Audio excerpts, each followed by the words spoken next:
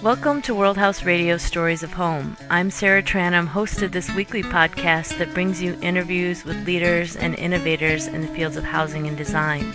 Each week we discuss the issues and solutions surrounding housing from the local and global perspectives. Today we welcome Ernesto Fonseca to the program. He is an architect and energy consultant with the Stardust Center for Affordable Homes in the Family, a project initiated by Arizona State University, which seeks to promote housing that is affordable, dignified, and environmentally and culturally responsive. Ernesto has been integral in the design, build, and monitoring of the two homes created by the Stardust Center, the Nageezi House and the Guadalupe House. Both of these houses demonstrate the importance of a whole systems approach to the design of conscientious housing. Today we're going to be looking at two systems that are especially important in these homes, the air handling system and the social system. Air handling is how clean, healthy air moves through the home, providing ventilation, heating, and cooling. The social system considers how a home allows for social interaction both within it and outside of it as it connects to the surrounding community. Both air and social interaction are essential. Both are life-giving, and when they are part of the design of the house, they allow for the inhabitants to be healthier, happier, and more connected. Ernesto, thank you for being a guest on World House Radio. Thank you for inviting me, Sarah. My first question is, can you talk about the Stardust Center and the types of project the center takes on? Certainly. The Stardust Center was an initiative in 2002 from Michael Crow, our president here at the university, and he invited Michael Payatok, which is our current executive director, to lead the center. Michael brought Daniel on board, Sherry, which is our director of research, and Daniel is our director of design. I was working already for them doing energy analysis and design for the projects that we were recently starting in 2002. The center is totally committed to increase the production and the quality of affordable housing in Arizona and everywhere else where we can, get our hands on. But not just increase it in just any way. We want to increase the production in a more responsible way, respecting the climate that we're living in, taking into consideration the culture and the people that we're serving, and of course, trying to make it affordable. These two elements will help a house not only to be affordable in the first phase, but also to be affordable in a long-term scenario. When you have a sustainable, more responsive to the climate unit, you will find that you will be saving a very important amount of resources every month on utility bills. You will be incrementing the quality of life of the people that is living in by having better air quality, by having, nicer temperatures. And also you will be making these homes a little more part of the community by making them culturally responsive. If you're Mexican, if you're Navajo, if you are from the Midwest, etc., etc. So I think it's important. I think the mission of the center is very well established, and we have multiple projects with a lot of nonprofit organizations, and we're starting to get into the for-profit, trying to convince them, to do the right thing as well. The Nageezi House was built for Navajo Nation elders Mary and Key Augustine, replacing their previous home. Can you describe the design process, the factors that were considered, and the role the Augustines played in the design of their new home? Yes. Well, first of all, let me tell you that the design build, or demonstration homes as we call them right now, they are meant to be that, a demonstration home for larger corporations, organizations, or developers to continue building this kind of homes. This house was built in the Navajo Nation in Nageezi. We have now a great relationship with the Navajo Housing Authority, and they build hundreds of houses a year. So they are looking into building more of these homes now, after 2 years that we build it. That is our goal, to show to other people and the decision makers that this can work. So going back a little bit on time, in 2004, a student from Arizona State University came to us, talked to Mike about remodeling a home in Navajo land, and Mike got really interested into this project. We were new, the new kids in the neighborhood. We were trying to show what we could do, and we're trying to get a little bit more of attention. So Mike considered that this could be a good project to start and to develop our relationships with other, large organizations such as the Navajo Housing Authority.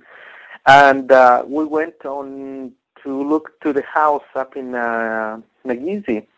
Well, the house was extremely bad. I mean, it had been burned a couple of times. They saved it. It really, we didn't see any potential into remodeling the house.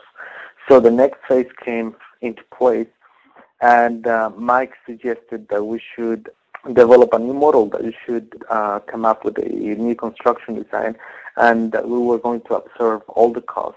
This family didn't have any resources in any important way that, we could be asking for absolutely anything. So Daniel came on board, and we started, working out with the students that came up with the idea. And our center, I did all the energy analysis and design for the house to see how it could work. The block that we were using was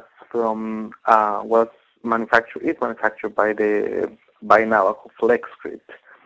It worked out well. We came out with a great design, I think, for the home. We went back up to Nageezi and showed the client the design. They made some changes. They made some suggestions. They were minor. They really made really minor changes. I think they were really excited of the potential opportunity of getting a house. They were not really sure we were for real or not, I guess. But they were really excited. The changes were minor, and then they said, yes, take my house down and build another one. So a few months later, we had already the plans and everything, on board. Dan was wondering, we needed a construction coordinator, et cetera, et cetera. And I told him, well, that's what I did in Mexico, and I went back to my desk.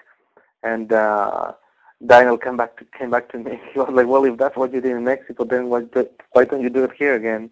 Like, okay, let's do it. So we went back up there and lived there for almost a couple of months and built a house that turned out to be really nice. And it has a lot of attention from NHA, which is the Navajo Housing Authority. And right now they are working on developing dozens of more of these models with different modifications to it.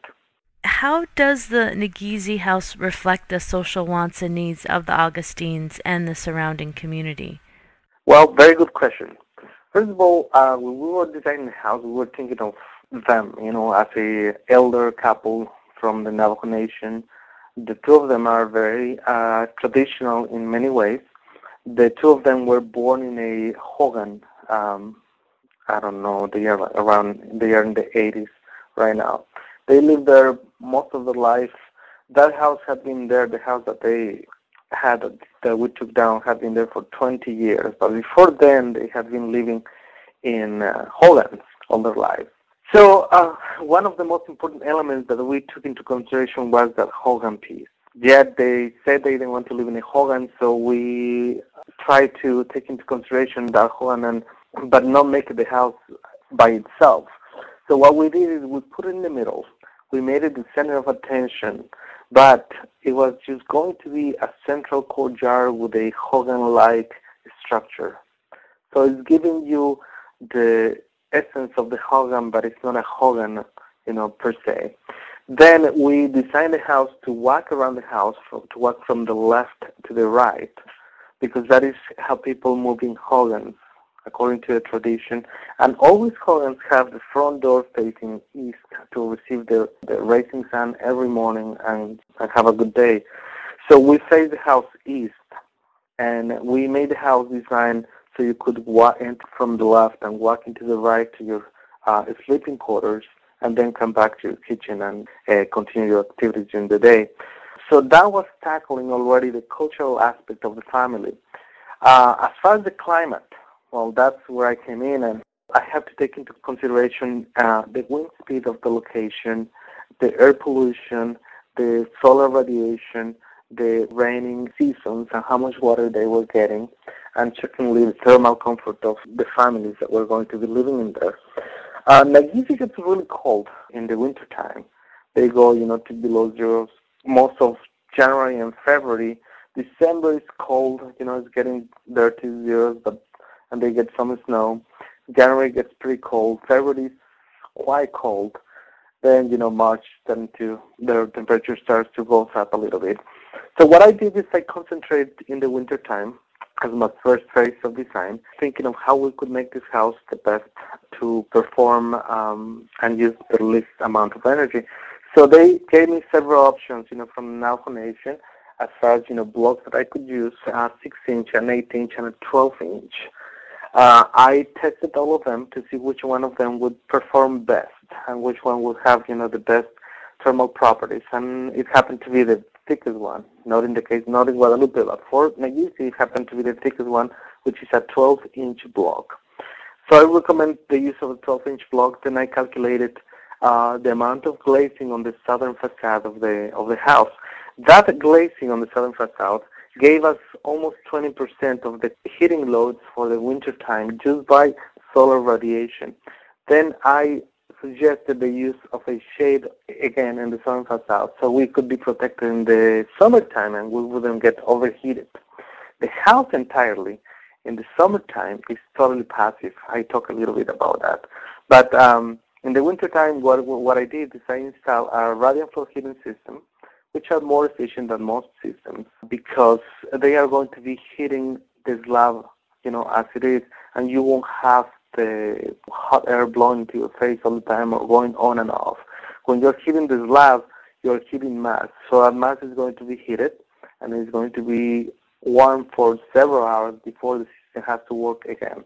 So you're saving, by storing the energy. That energy is then released into the ambient of the house inside. And then you have a very, very efficient way of heating the house, and you don't have the noise of a air handler blowing on and off. So moving along a little bit to the summertime. In the summertime, well, the temperatures were not that crazy. They go a little bit above 100 degrees in the hottest days, which is around June. They get a lot of rain for the most part, and then they get some crazy winds from the west and the north. So what I did is I limited my windows on the west, certainly for two reasons. The main one is solar radiations. We don't want, that sun is striking into your house, every afternoon because they are going to overheat your house and they are going to increase your cooling loads or make your house uncomfortable. On the north, what I did is utilize the windows that were not too large, but large enough for you to get your natural lighting without requiring too much of, the use of the light bulb. And on the south, 12% of the facade, 12% of the floor area was expressed on the south facade with windows. And then, that was going to give us the heating for the winter, but also a lot of lighting for the main areas, which is the kitchen, living, and dining room. So we had all this free lighting. We have all this free heating for the winter time. And for the summertime, what I did, like I said before, is put a shade that was protecting that facade from the sun in the summertime, since the sun is high, so it wouldn't go into it. And it protects entirely the whole facade. Now, the house in the summertime, it works fantastically. I think it was our best achievement for that house because every time I've been there in Nageezi, the house is comfortable, it's cool, and the family is very, very pleased with it.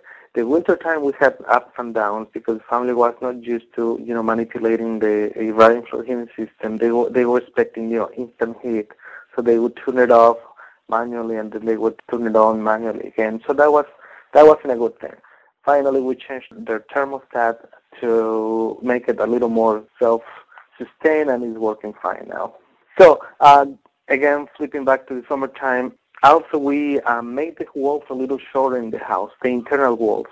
That way we had some upper windows that were going to be open at night with a remote control, and the air will be traveling inside the house freely and cooling the mass of the building from side to side, from south to north. And that was helping, and it is helping the house to stay cool during the night. And during the day, all that cool that was, capturing the mass of the house is then released again throughout the day. And then when the night comes again, the cycle goes all over again. So the house is working really well. The mass of the building is helping a lot to retain either heat or cool, during any of the seasons. And the other thing that we do in order to prove this is that after we finish the house, we install a monitoring system. This monitoring system has multiple wires that, they can be the length that you want to, and they are thermosensors. So what I did is that I installed thermosensors on the block, to test the temperatures traveling through the block every inch. I tested temperatures inside every single room. I tested temperatures outside to see the difference of one another. And then, again, I tested, the energy consumption that this house was having. The house did really well. We made some further recommendations for the Guadalupe house based on the information that I have from NAGISI. That means that this research is not only helping us to understand how materials work, but it's also helping us to make better decisions. For instance, for Guadalupe, I decided to use a thinner block. 12 inches was just a little too much. Not too much, but it was a little bit on the bigger side. So that's helping us to reduce costs. It's helping us to understand how things work, and certainly it's proving that, passive strategies definitely work. You mentioned the use of Navajo flycrete blocks, both in the NAGISI house and the recently finished Guadalupe house. Can you talk about what Flexcrete is and why it was chosen as a material? Sure. Flexcrete is nothing else but an aerated concrete block. This aerated concrete block, it's a mix of fibers, which can be nylon, can be fiberglass, can be anything like that. Cement, around 20% of cement, between 10 and 20 depending on the formula they are using. And in this case for Navajo Flexcrete is fly ash. The fly ash is a byproduct, it's waste from coal burning companies. I know that sounds horrible. I don't like it myself, but it's not a polluting element in the first place if you use it for this purpose. And then again, it's a waste material that if you don't use it, it's going to be just thrown into a landfill and nothing is going to happen to it. So these guys are using it as a main element for their block. What they do is they mix the fly ash, they mix the cement and the fibers that they're using into a big blender, and they inject some air into it. Then they put it on, they let it into big molds as if it was a cake, and then they let it sit and dry. It's not heated, it's not baked at all, it just sit there and then it dries, then they cut it with a regular saw. The benefits of this block is that it's those little bubbles of air inside the block. Those little bubbles of air give the block a lot of insulation that otherwise it wouldn't have. The other thing is that those little bubbles of air also are making the block a lot lighter. And you can cut it with a hand saw, with a regular, wood saw. You can carry a 12 by 12 by 24 block easily. I mean, it's not that light, but it's definitely a lot lighter than a regular CNU block. And the combination of cement and air brings to the block very good thermal properties, insulation, mass at the same time, which is great. You don't find those qualities in those products. I mean, there are multiple aerated blocks out there. Some of them are baked, some of them are not, like Flexcrete. And these blocks definitely, have that quality, that they have insulation and they have mass, and you don't have to use additional insulation. This insulation is not going to get old and die like bat insulation, for instance, or gets full of dirt and then the properties change. The block doesn't need any drywall on the inside or any chicken wire on the outside. You can just install, your stock on the outside and apply it and be done with it. In the inside, you can apply your plaster or your finish, and then you can paint it, and it's done. So the block has a lot of qualities that can help very, very much. It's not the solution for everything, but it's definitely something that should be considered, for future buildings. This is the way we built in the past. We used a lot of mass, and it made sense. It made sense. At some point, we started, thinking of what was best for our communities, and started thinking more of the resources that we were spending on them without thinking of the future. So bringing back, those kind of materials such as Flexcrete or others out there, I think it makes sense for many, many reasons. The Guadalupe house was built for Olivia Bejarano in her hometown of Guadalupe, Arizona, a small, predominantly Mexican-American community. And the air handling system used in the house incorporates the traditional Mexican design techniques used to naturally cool and ventilate a house. Can you describe the traditional system and its role in this new home? Yes. Well, let me tell a little bit about the house. Guadalupe, what we did, we went through a little different process than with Naguise. In Guadalupe, what we did is we got the family together in the town hall, and we got some community members, and we went through a community design workshop. In this community design workshop, we came up, well, the people came out with a design of their own for the house, for their ideal house, and so did Olivia. So what we did is we gave them, bedrooms, bathrooms, kitchen, dining, living in little blocks. So they were supposed to place them on the design as they wanted. They were supposed to put them on the front, on the back, etc., etc. So that is how we came up with the design of the house. We didn't design the main part of the house; they did it. So that's the way we were addressing the cultural aspect, because we want to know what exactly is it that they wanted. After we got the design, we brought it to the drawing board, and then we worked the details for the house. Once we had all those details, what I did is analyze the house with different kinds of windows, different systems. And we had a company called Alter Air that came to our door and offered their system. And they were telling us that their system was going to be using a third of their energy that a typical system uses. And secondly, that it didn't use any Freon. So it was like an industrial chiller, but in a very small size. And it's working fine. We made this house to be entirely passive, for the winter time. And that was really nice because even when the house didn't have any doors or windows on it, the house was really, really nice and cozy. When you came into the house, it was warm, was nice. The wind doesn't blow very much in Guadalupe, well, in Arizona anyway.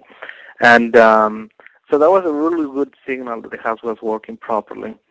Then, for the summertime, what I did, like I told you before, I did apply some of the stuff that I learned from Naguise while I was monitoring the system. What I learned in Naguise is that after 8 inches of thickness in a wall with this particular material, temperature really doesn't do very much into the block, meaning that we had 4 extra inches that were not doing nothing at all. So I recommended the use of an 8-inch block for this house, which is saving, again, 4 inches of material that could be used for something else. And now that the summer is coming up, the house is really nice and cool with their system that they are using. The only difference with this system is that this system won't cool the house less than 77 degrees in the summertime, which for me is perfectly fine. For some other people might not be just as good. But then again, when you're designing a sustainable greenhouse, you have to explain and educate, your client that temperature are going to be 70 degrees or 68 degrees as they probably want in some cases. Most people, have their thermal comfort, set around 78, 79 degrees to 75, probably the lowest. The house is meant to be entirely lit, by daylighting during the day. There's really not something that we miss very much in the house. We have a great water irrigation system that is collecting the water from the faucets in the sinks and the showers. And then this water is going into a self-irrigation system to irrigate trees and some other plants in the courtyard. We have a rainwater collection system that is working fabulous. That was one of our big hits in the house. And it's collecting around 6,000 gallons per year. This house is being used by gravity, used, again, to water trees and plants in the back part of the house, where she has like 12 trees, something like that. And the system got, almost half full in the first rain season, and then, got full again. And she's been using all this water that we're collecting through the rainwater harvesting system. And then we install also a PV system, which is a photovoltaic solar system that is producing 2.4 kilowatts, which accounts for over 60% of the general consumption of the house. The house as it is already, efficient because we designed it to use over 40% less energy than a traditional home based on, the cooling systems that we install, the type of lighting lighting fixtures that we install, et cetera, et cetera. And on top of that, we did install, the PV system that was going to be producing over 60% on top of the already savings that we had. Let me see, what else can I tell you about Guadalupe? It's a beautiful house. Have you seen the pictures? Oh, I have. It is beautiful. And just going back to what you mentioned about the owner and the family being involved in the design, specifically, what about the design reflects the cultural traditions of them being Mexican American? Right. Well, there are a couple of things that you have to take into consideration when you're designing for a particular cultural group. First of all, you go back in time a little bit and try to analyze what is it that makes a home, Mexican? What is it that makes a home American, et cetera, et cetera? Courtyards in Mexico are very typical. They were used by indigenous people in Mexico, and then they were revived again by Spanish when they came over. So they became, a signature feature of Mexican homes, and they have a reason to be. First of all, they are meant to be a protected area, within the house. This protected area is supposed to be protected from the sun, from the wind, and certainly from anybody outside, because the center is the heart of your house. We brought that element back from time to Guadalupe, and then we asked, the family to participate into the design workshop to play with these elements. We remind them a little bit about the courtyard. We remind them a little bit about the front porch, that was very typical, in some homes in Mexico for people to gather and to be watching, people going, back and forth on the streets. We are utilizing elements, from such as logs, that are exposed as features of the house. We are utilizing the color of the house. That is a very typical color in Mexican American cultures, or in Mexico in particular, that is orange or yellow. The courtyard, going back to the courtyard, which I think is a very, very important element of any house in this culture. It's not only housing, the heart of the house, but it's also, a very beautiful protected area that is cooled by the exhaust air that is coming from the AC. So this area is even more livable for people to use it every day, even during the hot season. When we were talking to Olivia, we explained to her, how these things work, what is it that she had to be thinking of when she was going to design her own home, during the design, the community design workshops. And she certainly, took into consideration of these aspects, such as the courtyard, the front porch, thinking of having most of her openings, such as windows and doors on the south side, and her bedroom to everything going into the center of the house, which is the courtyard. So that is the way we try to address the cultural aspects of different groups. And, when we come back to our office, we try to think of what makes a home, culturally responsive, what makes a home, something that people are going to like, in a particular group of people. Another question is wondering what other projects you're currently involved with. Our next design project is going to be 46 homes right now that are being built by Chicanos por la Causa in South Phoenix. They just broke ground a couple of weeks ago, so they are still in the phases of prepping the site and working with different contractors. These homes we designed them to be production kind. They are going to be 2-floor homes. They are going to be detached homes, 3 and 4 bedroom homes for families, obviously. We did manage for the organization to use SIP panels, which is a different system. It's a little faster to build than FlexFit, but it's a very weight. Structurally insulated panels? Structurally insulated panels, and they work great. They have great insulation properties. They don't have the mass, though, which is a little drawback. But you can't have everything when you are going into production, so you have to offer all the options that you can think of. We definitely implement, solar analysis for the house to make them, be cooler, during the summertime and hotter during the wintertime. And we're working right now with Arizona State University with the photovoltaic lab to get a donation of 500 solar panels for potentially, to be installed on the roofs of these houses. Yeah, that's one of the projects. Then we have, projects with NHS, which is Neighborhood Housing Services. We have projects with the City of Phoenix. We have projects with City of Tempe, City of Mesa. Literally, we have around 20 projects right now that we're working on, from day labor centers to elderly housing to student housing to, multifamily complex family projects to infill housing, generally in the Valley area. But we have a lot of projects with us right now. Interesting, and all of them are meant to be, again, affordable and sustainable and to have some kind of cultural responsiveness, whether that's for students or for, as you mentioned, elderly. Well, when you're building, for instance, student housing, you don't necessarily have a particular group that you're trying to address, so you will be addressing mostly the climate and the location that you're building in, right, that you're designing for. I guess, except there's a student culture, right? I mean, what their needs would be versus the needs of a family, for instance, in that sense.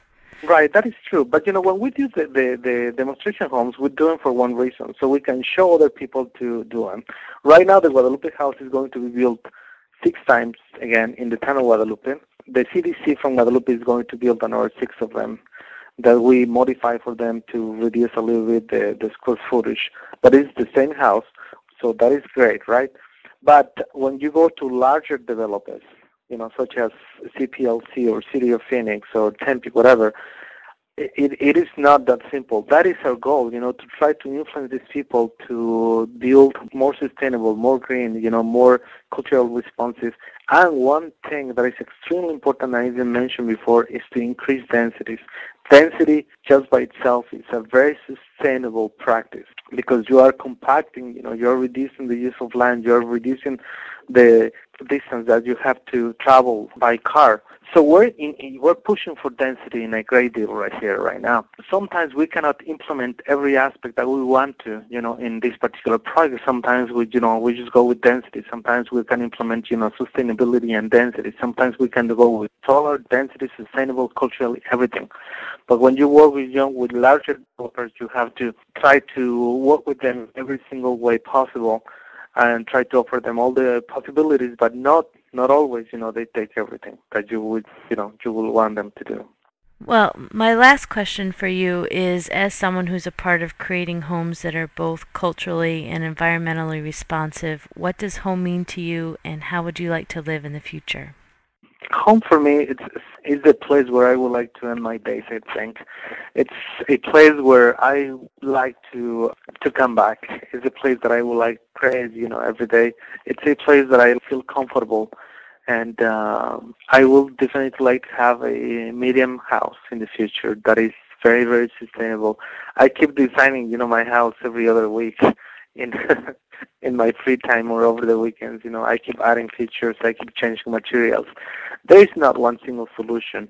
There are multiple solutions that you can bring to your homes and to your buildings in general. What those solutions are going to be for my particular case, I don't know. But it's definitely, I envision a very green place. That's why I told you that I would like to come back to the Midwest, and definitely a place that is very, very self-sustained. For many reasons, to protect the environment, which is one of my biggest concerns. That is the reason I actually went to school for this particular topic, energy efficiency. I didn't know how to use my knowledge in order to affect a little bit more of this whole environment and global warming and excessive use of resources. So I went to do this master's. So my main concern is the environment. Then again, I like to have a cozy, nice house, like everyone else probably. That's a good answer. Ernesto, it's been a pleasure to have you as a guest. Thank you for your time and insight and for being a part of World House Radio Stories of Home. Thank you very much, Sarah. To learn more about Ernesto Fonseca, the Stardust Center for Affordable Homes and the Family, and the Nageezi and Guadalupe houses, check out the links on our website, www.worldhouse.ca. The 2 songs used in today's program are both about air, our connection to the air we breathe, and our connection to the people around us who share the same air with us. These songs were created by independent artists willing to share their music online for free. The artists can be found on GarageBand.com, a website promoting new and emerging independent musicians. Links to the artists can also be found at our website. Join us next week for another episode of World House Radio Stories of Home. Today you told them that you better raise my pay, or I ain't staying here no